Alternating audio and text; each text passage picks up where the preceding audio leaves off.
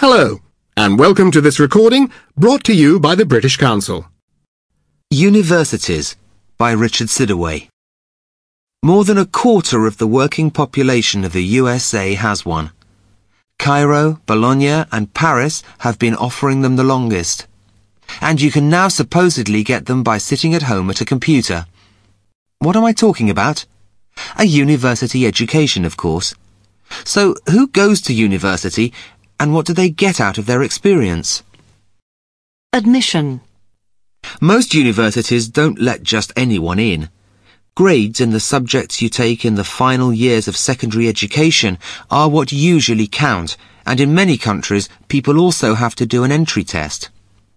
While most participants in higher education are in the 18 to 25 age group, some people choose to take a break from work later on in life and opt for the role of mature student, bringing experience of work and the real world to their studies.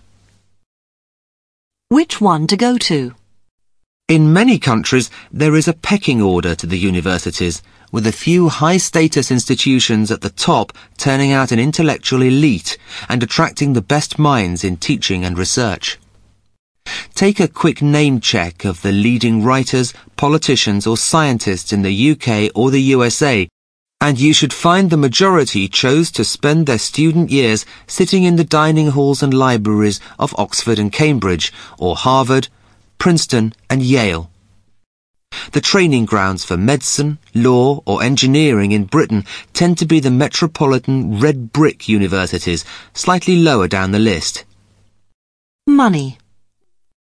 When entrance was restricted to a lucky few in Britain, the state actually paid the sons and daughters of the middle classes not only their tuition fees, but also a yearly grant towards living expenses as well.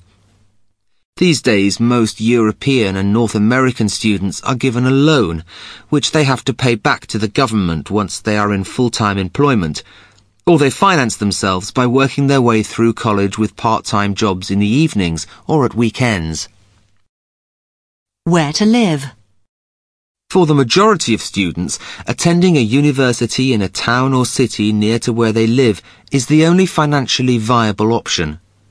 But in Britain, for many years, going to university meant leaving home, with all the freedom and independence that implied. Universities traditionally offer cheap and clean accommodation in halls of residence or student houses. After a year or so, many students opt to share private rented accommodation outside the university, which often pushes their culinary and hygiene skills to the limit. Year out. These days, if you haven't taken time off between finishing school and embarking on higher education, you haven't really lived. The gap year can be devoted to working for charities in different parts of the world, or simply to travelling. But it can at least concentrate the mind and perhaps give you a few more ideas about what you should do with the rest of your life. If you want to study abroad, you can often get a year out as part of a language course, or enter a scholarship program such as Erasmus to support you while studying at a foreign university. Business or management students often devote time away from university in the form of a work placement, to help them gain practical experience in a professional environment. Teaching and learning. A common feature of any university is attending lectures, which involves taking notes while a lecturer, a university teacher, is speaking to a large group of students. In Britain, you are also expected to present a subject perhaps once a term and comment on it in tutorials. These are small group discussions led by a lecturer at which closer analysis of a particular area is undertaken.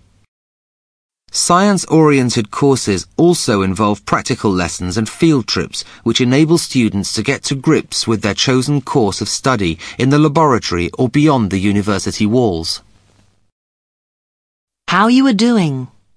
As at school, progress is measured by examinations, either divided into parts 1 and 2 or taken at the end of the course and known as finals.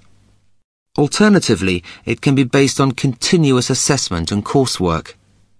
An important component of most systems is the extended dissertation, a piece of writing measured by the number of words a student has to produce, say 10,000.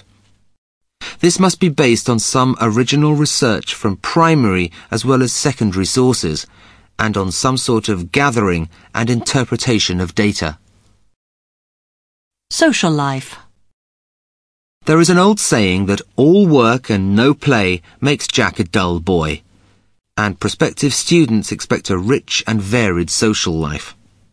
Friendships forged in the student union bar or in the many and varied clubs and societies that exist at most universities may last a lifetime.